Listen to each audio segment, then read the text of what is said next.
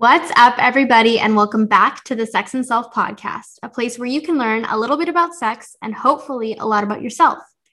Today, we have Jordan Donnell with us, and they're going to talk to us about destigmatizing STIs and kind of all the misconceptions that generally folks have when they're getting tested, when they're learning about their bodies. Jordan is a physician's assistant, a sexual health educator, and an intimacy coach, and she loves talking about people's bodies and hopefully helping empower folks, which is exactly what we do here. So, Jordan, thank you so much for coming on the podcast. Would you like to introduce yourself? Yes, thank you so much for having me. I am Jordan Donnell. I go by she, her pronouns. And yeah, I am a physician assistant by trade and am just so excited to chat with you more about STIs. Amazing. And for people who aren't sure, what does a physician's assistant do? Yeah, so a physician assistant is somebody who has a medical background to prescribe and treat under a doctor. So typically we work pretty, what's the right word? We work very independently and take care of all kinds of health conditions, whether it's in primary care, OB-GYN, sexual health, women's health, doesn't matter, all types of fields of medicine. Amazing. And I know you do a lot of work with kind of STI destigmatization. So, as we're kind of getting into the conversation, what are some things that you just kind of want to debunk from the beginning? Like, what terminology are we going to be using? Why haven't I said STDs yet? Um, Before we kind of get into it. Yes, I love that. So where we should begin is the term STI versus STD. And let's talk about kind of the background between the two. STI stands for sexually transmitted infection. STD stands for sexually transmitted disease. And the disease part of the term has kind of been removed from the terminology, and the CDC is kind of changing the way that they talk about STIs because most of them are infections and not diseases. And if caught early, does not result in long-term consequences potentially, depending on the condition, and does not result in disease. So for people who are still unsure about what the difference between an infection and a disease is, can you boil it down to kind of like one or two sentences? Yeah, so an infection is going to be something like COVID. We're all very familiar with that. That is a type of infection, that is a viral infection. Strep throat is a type of bacterial infection. They are treatable. Um, with a disease, that is something that has more long term consequences. So, a good example would be untreated syphilis can result in brain neural complications, eye complications, and other things like that. So, a disease has more of a systemic effect. Amazing. So you do a lot of work with STI destigmatization, and you're also on the board of directors for Something Positive for Positive People. What got you into this work or interested in this work? Yeah, I love this question. So, my story really starts back when I was a teenager. I was always the girl that my friends would come to whenever they had questions about their bodies, whether it was related to STIs, abortion, Plan B, birth control, period questions. Like everybody came to me for all of their questions. I was the one going with them to their appointments. And that's where it really all started.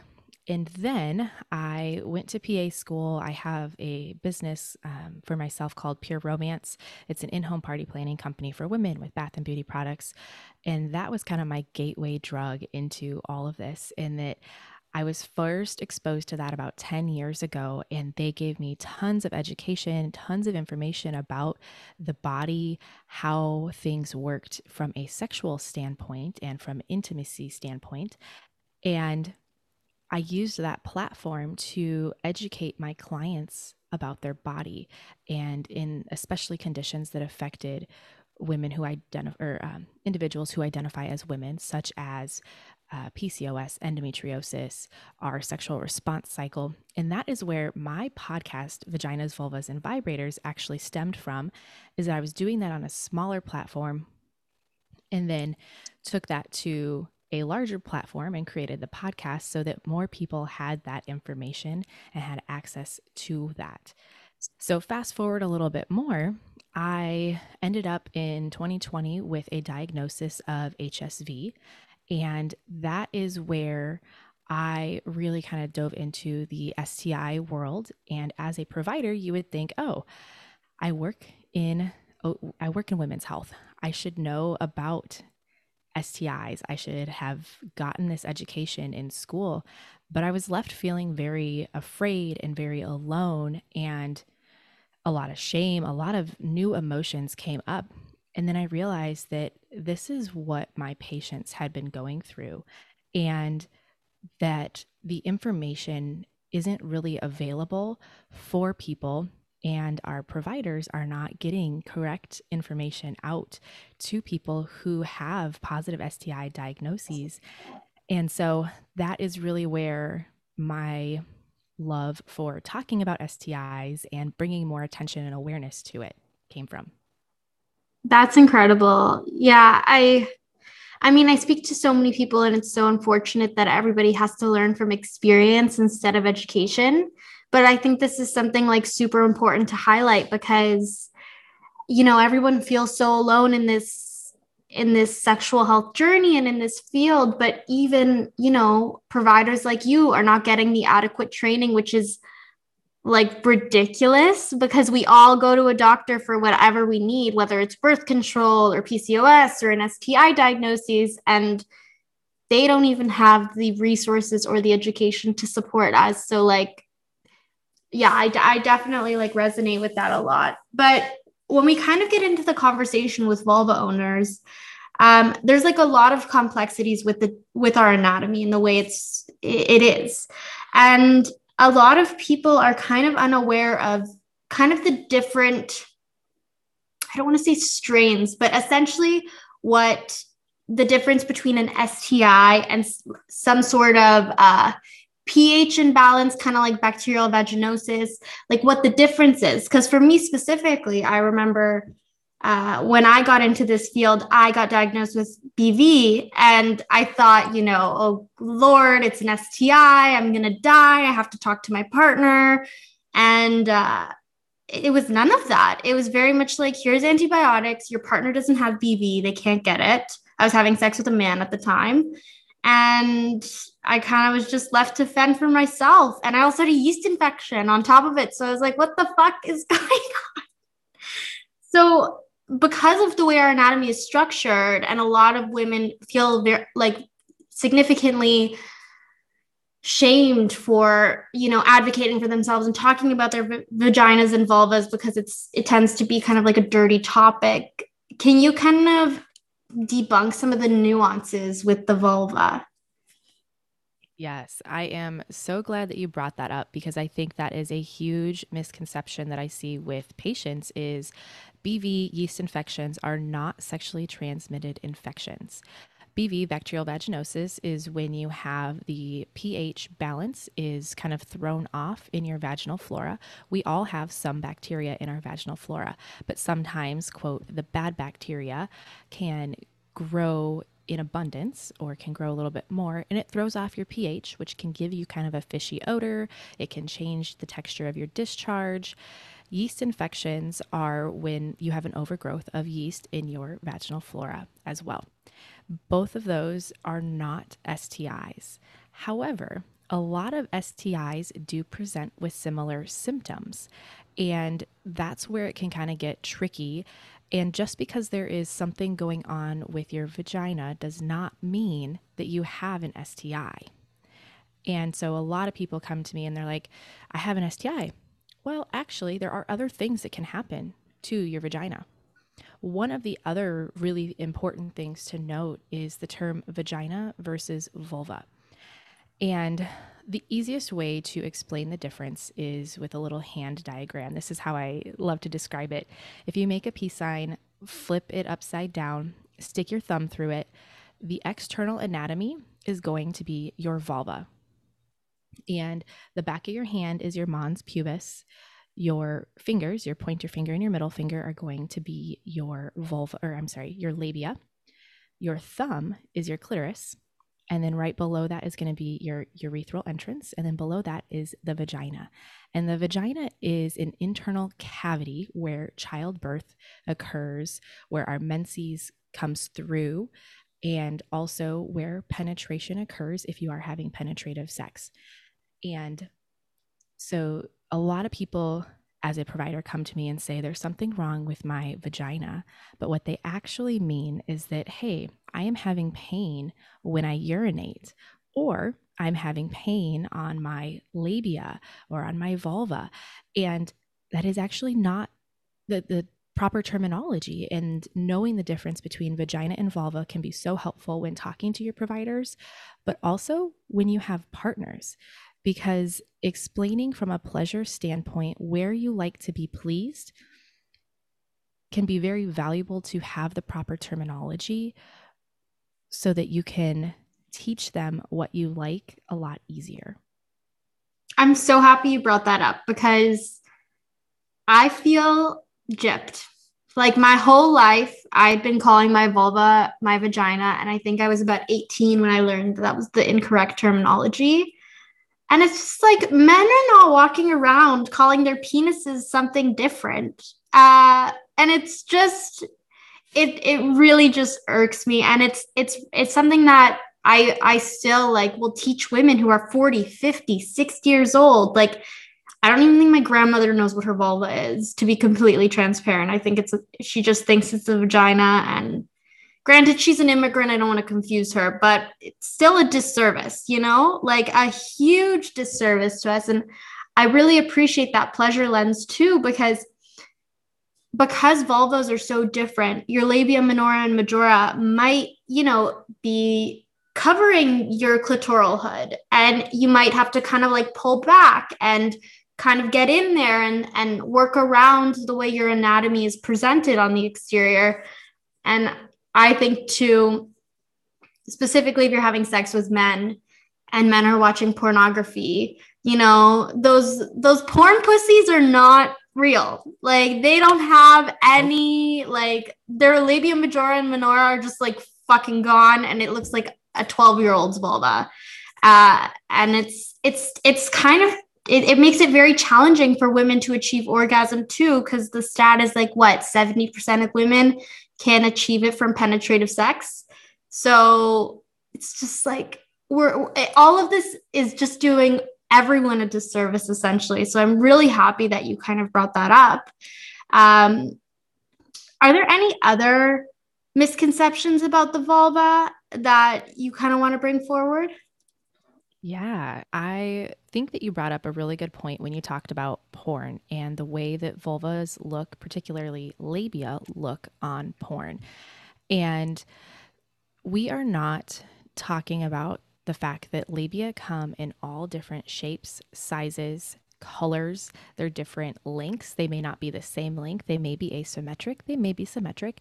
But if you think about the anatomy of how the labia are formed and how the testicles are formed in utero, everything starts developing the same. And then right around 6 weeks in utero, it kind of goes to being gender specific, whether it's going to develop into a vulva or whether it's going to develop into testicles. And so we know that testicles and penises come in different sizes, different shapes, different colors, and we understand that. But the same thing goes for vulvas in that they also come in different shapes, sizes, and colors, but we're just not talking about that. No, absolutely. And even like women understanding, or specifically vulva owners understanding like what their vulva actually looks like and taking a mirror and going down there. There's a funny quote from one of my favorite doctors, Dr. Lori, and she goes, if you put 100 penises in a room, men would be able to point out exactly which penis is theirs. But if you put 100 vulvas in the room, everyone would be lost. Yeah. Which is crazy because it's like I'm sure if you put my chest like on a wall with other boobs, like I'd be able to figure it out, or my feet even. But like my vulva is just like, she's just gone in the wind. Yeah, and I'm so glad that you brought that up because one of the first things that I do with a lot of my clients is looking at your vulva and paying attention to it, learning it, because also you do not know what is normal for you if you're not spending time with it to learn, hey, this is what odor it has. This is what it looks like. So if something looks different, you don't know because you don't know what normal is. And, this, you just have a better conception of what normal is for you. No, absolutely. I think this is also helpful. And it's a great segue to kind of get into um, kind of discussing STIs and specifically even your experience if you feel comfortable. Because noticing a difference is like specifically for us vulva owners, it's so vital. Like when I got BV, I really don't think that I would have noticed unless I had a yeast infection because I was overproducing yeast, and that was something that was very noticeable.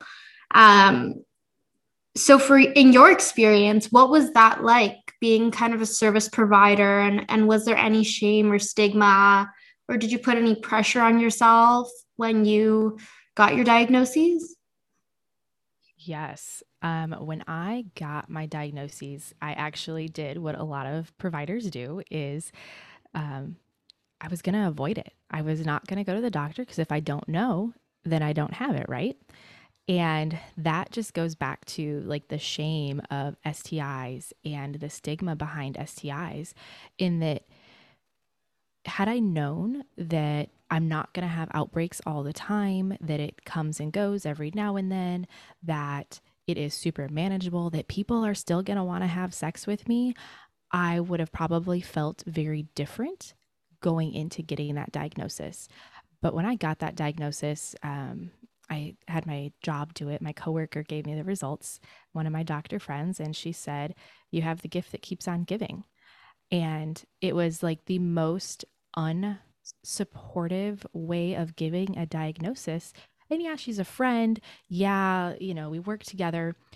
But just think about how many patients have probably heard that same thing. And at that time, when you are getting that news, the way that it is presented can dramatically affect how you handle that information. And immediately, shame and stigma is placed into your mind when it comes like that. So it was rough. I am honestly so thankful for my podcast because at the same time I was doing a series on STIs and I had found something positive for positive people. I found Courtney Bram and was able to get him on my podcast, and that helped me so much initially, learning what I needed to know about HSV, first of all. And then, second of all, knowing that there are other people in the world who have HSV who are having sex and have totally normal sex lives. And a lot of us will tell you that our sex life is so much better now because we've had to have conversations about sex that we were never having before, that we did not feel well equipped to have before, that we now had to have. And so, like, sex for me is so much better after that. I'm still not over the comment, the gift that keeps on giving. I was like, I heard you say that, and I was like, what does she mean? And I was like, oh my God, what the fuck? Like, Yeah, it's so bad, right? fucking traumatizing, honestly. And that's also like, it goes back to our conversation with like doctors not having one, the adequate information, but also like they don't get trained or taught like how to speak to people, which I think is like really bad. Especially when you're dealing with like such vulnerable and like emotional and like stigmatized, medical diagnoses. I just feel like what the hell. Anyways, so no, I really appreciate the work that you do, but yeah, I can't imagine that being easy at all. And I really like the note that you made about conversations and sex, because I feel like that's something that we're not taught.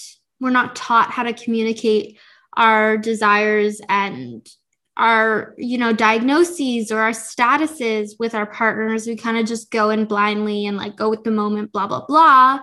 But when you really have those conversations, yeah, sometimes they're daunting, but it sets you up so that you can have even more conversations around pleasure and, around autonomy and around desires and stuff like that. So it seems like a blessing in disguise, but I'm sorry that happened to you, because holy shit, what a way. Yeah. I mean, honestly, it was, this sounds so cliche, but one of the best things that could have happened for me. I mean, I don't wish an STI on anybody. I don't wish that on my partner. However, the reality is that if you are sexually active, you more than likely will have an STI over your lifetime. And on any given day, 1 in 5 individuals has an STI. And that's straight from the CDC, the Center for Disease and Control, here in the States. And I forgot where I was going with that. I think the point of it is that it's more common than not. And I also really think, too, that something that I say quite frequently is I think there's this misconception that, like, oh, you have to have so many partners to, become in contact with an STI. And I'm like, you could literally have sex with one positive person, have sex for the first time, and contract an STI. Or maybe you didn't have penetrative sex and you had a maybe oral sex, because so many times we're not talking about the fact that skin to skin contact, oral sex, anal sex all transmit STIs as well. And so you may never have had penetrative sex and still potentially could get an STI if you are having skin to skin contact. And I was listening to a lecture from Dr. Dacker the other day, and she was saying that the term multiple partners, when used by like the CDC, which puts you at risk for an STI, is greater than 4 partners over a lifetime. And to be like completely honest with you, I know there's a lot of people that may have 1 to 4 partners. A lot of people have more than 4 partners. To be honest, I don't think I know anyone that has less than 4 partners, like in my life Either. Right now. Maybe, yeah, yeah. They either have more than 4 or they haven't become sexually active yet. That's kind of like what it is, at least at 22, however old I am. But yeah, for like, I don't know. It's such an like archaic notion of like, you have to do something multiple times, like to, contract it. But it's like the same thing when you get a cold. If you get sick, you only need to get sick from one person. You don't need to be in a room with sick people. Sure. That like, isn't that the truth? That higher your risk if you're in a room with sick people, sure, but you only need one sick person to get ill. So yeah. I keep seeing all these posts about how COVID is related to STIs. And I think that, it is actually a really good reminder of how infections, viruses are spread. A lot of the STIs are viruses as well. And it just takes contact. It doesn't mean that you are nasty for going to the grocery store. Sex is part of life. Sex is part of our human nature, and it happens.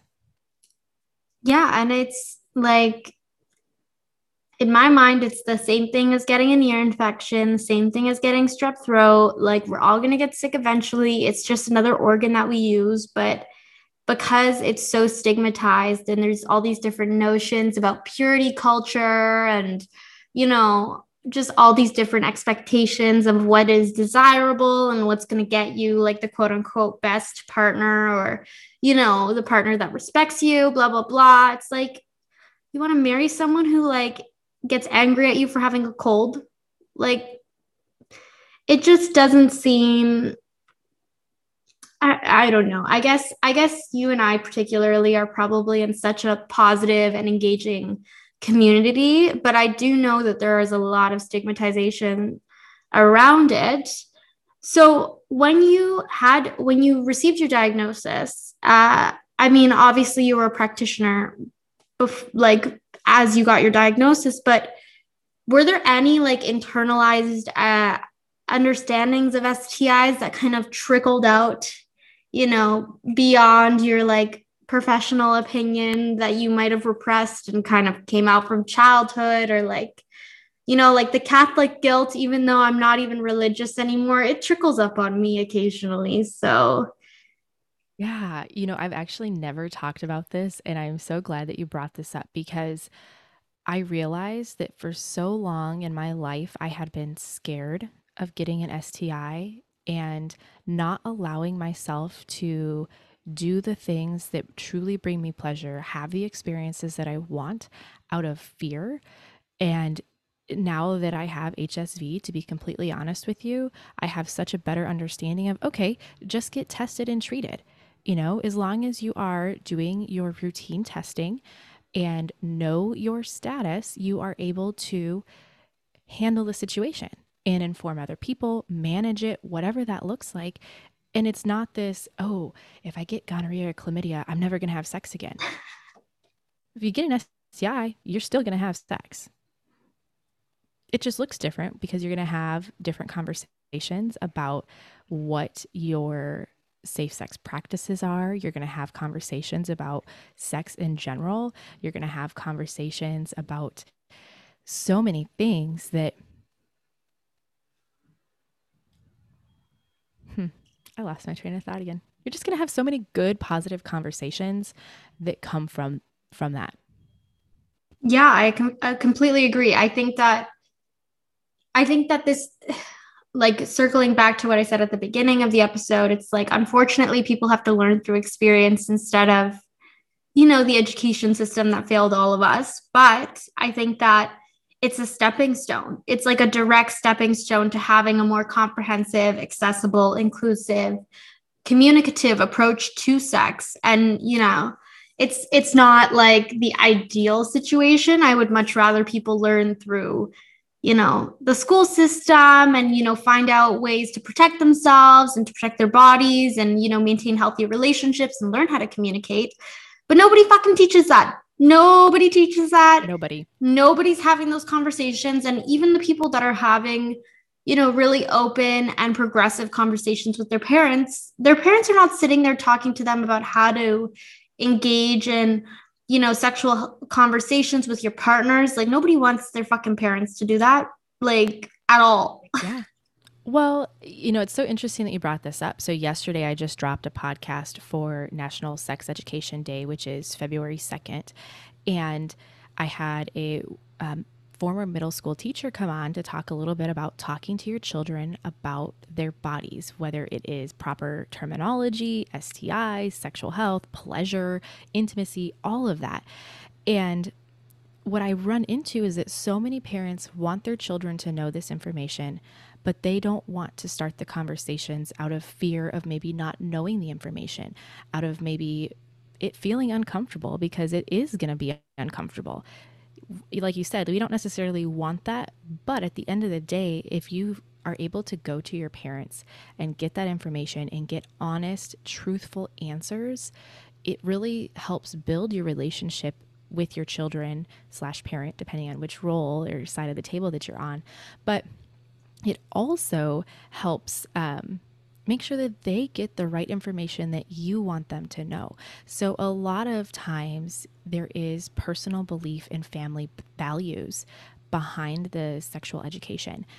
And the only way for your children to know what your family values are and to understand the why behind that is for it to come from you.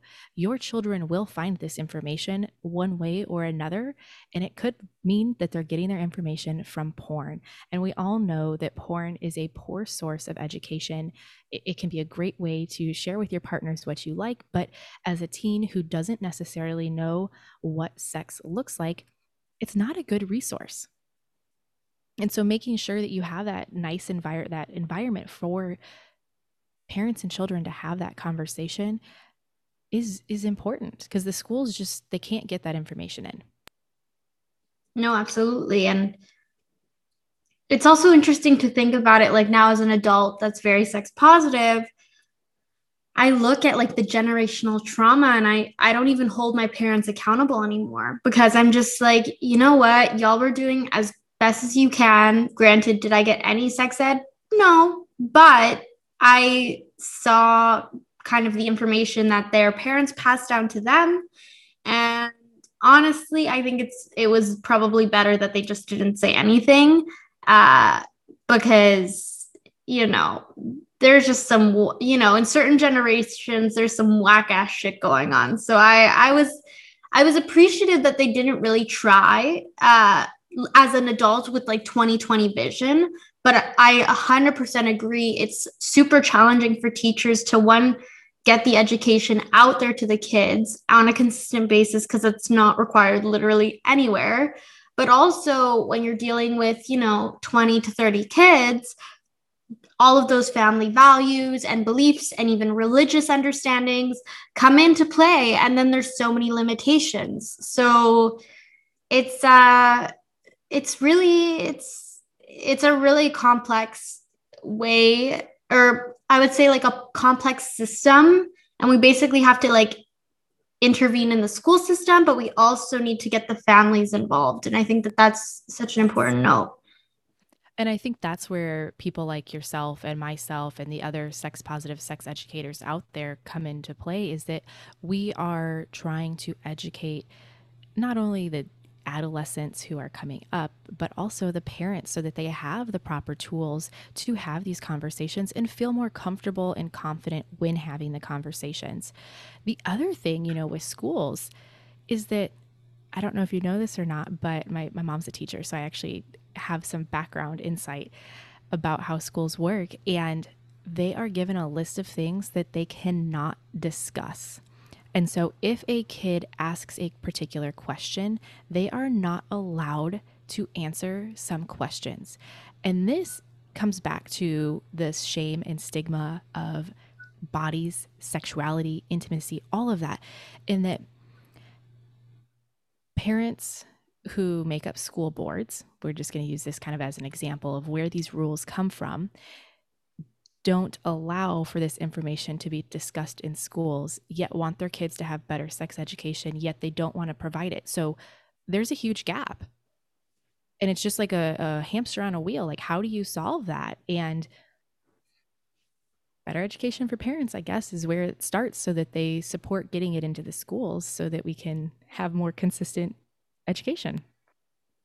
No, absolutely. I actually I've never heard of that before. I guess because we're in Canada, so it's a little bit different.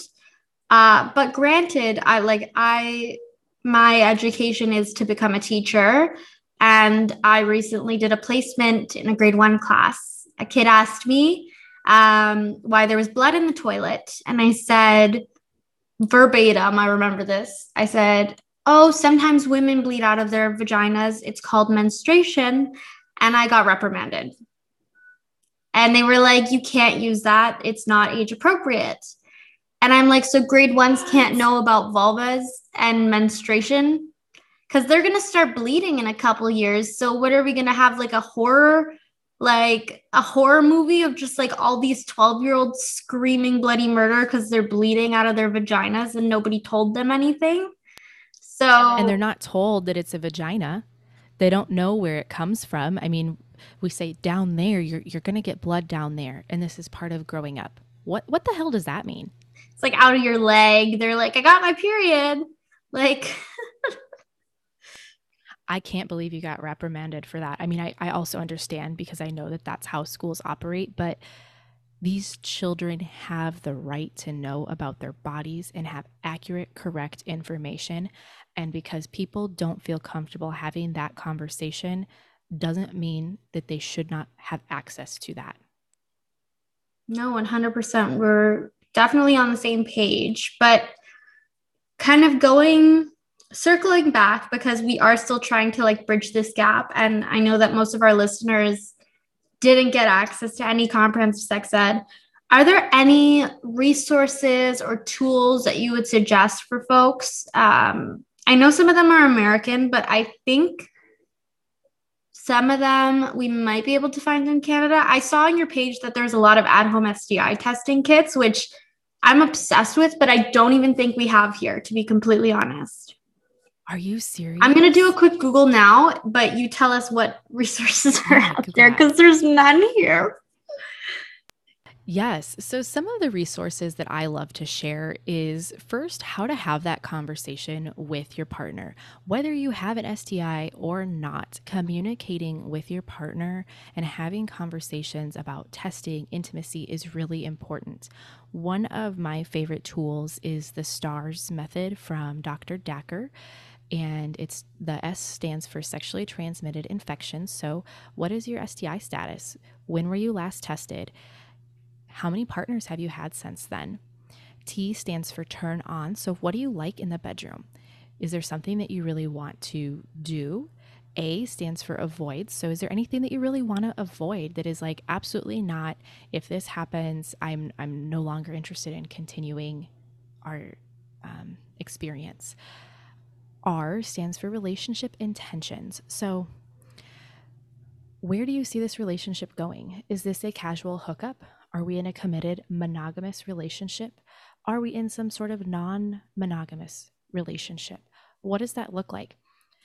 And then finally, what are your safe sex practices? So, are you going to be using condoms? Are you not? What does that look like for you?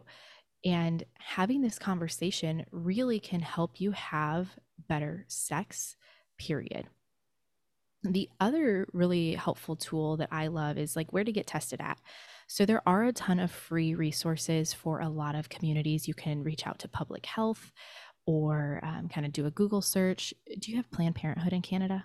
No, we don't have much. I just did a a Google search, and there aren't any at home tests. Granted, what I will say is walk in clinics in Canada definitely have the resources that you need and are virtually free, especially if you're under 25, which is beautiful. But uh, we do have one Planned Parenthood in Toronto, um, but we don't have the same resources as y'all do for sexual and reproductive health. It's more just like a general practitioner issue, which is kind of honestly Mm-hmm. worse because you go to some weird old guy who's like swabbing your vulva and you're just like, fuck, this is awful. Yeah, yeah, definitely. I love Planned Parenthood. I love the mail in kits. Those are so easy because you can do them in the privacy of your own home. Nobody even knows you're doing it. And you don't even have to go to a provider unless your results come back abnormal. Then you do have a phone call with a provider. But it is I personally, that's my favorite. And what was I going to tell you about testing? One of the other important things about STI testing is that when you typically go to a provider and ask to be tested, they are not screening for everything. The standard testing includes gonorrhea, chlamydia, HIV, and syphilis. There are a handful of other STIs out there that are not included in those four. So, HSV is not commonly tested for, trichomonas, also not commonly tested for, hepatitis C, not commonly tested for. And there's a handful of other. Let me take that back. There are a handful of other ones: marcoplasm, ureaplasm. Those are also not commonly tested for. And a lot of providers are not familiar with marcoplasm and ureaplasm. And those are some of the newer STIs, quote, on the block. And so when you go to get tested, I encourage bringing a list of what you want to be tested for. Do you want just the basic test, which would include either a urine or swab and the blood work? Or do you want the extended testing? Do you want to get the HSV status? Do you want to get trichomonas tested for? Do you want those other things? And asking your provider for them. Unfortunately, like you said, if you're going to somebody who is an old guy who's swabbing you, he may not be up to date on a lot of these things and may not be open to testing some of them because they don't know how. And that was actually something that I ran into as a provider with marcoplasm, is that when I went to work at a new clinic, they had never tested for this before in their life and had no clue how to do it. And I'm like, you need to find that, and you need to have that lab. So like, you need to have that lab order ready, because that is something that I am going to regularly order for my patients. And yeah, so those are some things to know when requesting testing as well. Yeah, absolutely. And if I can just add one thing that's, I think, super interesting and not discussed enough is that if you contract an STI, there's kind of like a window period of when it'll actually show up on testing, which I think is super interesting because I feel like everyone's immediate reaction is just like, okay, had sex, now got to get tested this weekend. And if you did contract something, it might not show up on the test that you did 3 days after you had sex. I think Yes. the exposure, what is the correct terminology for that? Like for the window period? Oh gosh, I want to say it's like an infection window. I'm not sure if I have the total incubation, Incubation, I think, inoculation, period. or inoculation period. Yeah. But I think it's usually like 2 to 3, but it could extend to like 6 if I'm correct. So it depends on what it is. Mm-hmm. So some things can take a couple of weeks to show up. Other things, HIV, a lot of times is about 6 months before it'll show up on a blood test. And that actually brings up another really good point, is that the current partner that you're with, that doesn't mean that you got your STI from them, because these things could have happened years prior and are just now showing up. For example, HPV. That a lot of times is only screened on a pap smear over the age of 30. So if you contracted that under the age of 30 at any point, it's not routinely tested for. And so you don't know who that came from. That's a little bit worrying, but also important to note. But yeah, I think that Yeah, like reiterates the importance of getting tested regularly. Yeah, and those are the recommendations in the States. So it is potentially different in Canada too.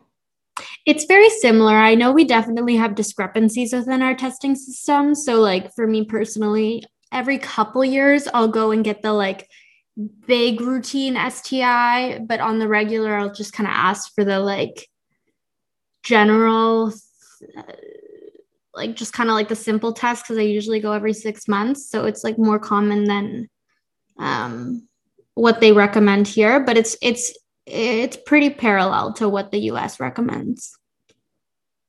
But I think that we covered so much today, and I'm like so happy to have had you on the podcast. Where can people find you to ask you more about your experience, about your podcast? Where can people search you up and ask you more questions? Yeah, the best place to find me is going to be on Instagram at Jordan Dannelle. It's JordanDannelle. You can also check out the podcast, Vaginas, Vulvas, and Vibrators. There are lots of episodes there with 1,000,001 resources. And I forgot to tell you, you can also get your upgrade. What do I call it? Let me think for a second. Why am I blanking on the name of it? Your free ultimate guide to foreplay by going to foreplay.jordandannelle.com. Amazing. And what is that exactly? So that is my top foreplay tips. And I think it's a list of, or like a video of about 10 different tips that I recommend to help you have better foreplay. And I'll tell you the link, my website is down at the very second. I got to get that fixed, but the link will be fixed. Amazing. Well, thank you so much, Jordan, for coming on the podcast. I really appreciate it. Yeah, thank you so much for having me. You're so welcome. Make sure to like the Sex and Self podcast on all your streaming platforms and subscribe for more episodes like this every single Monday. Thanks for listening.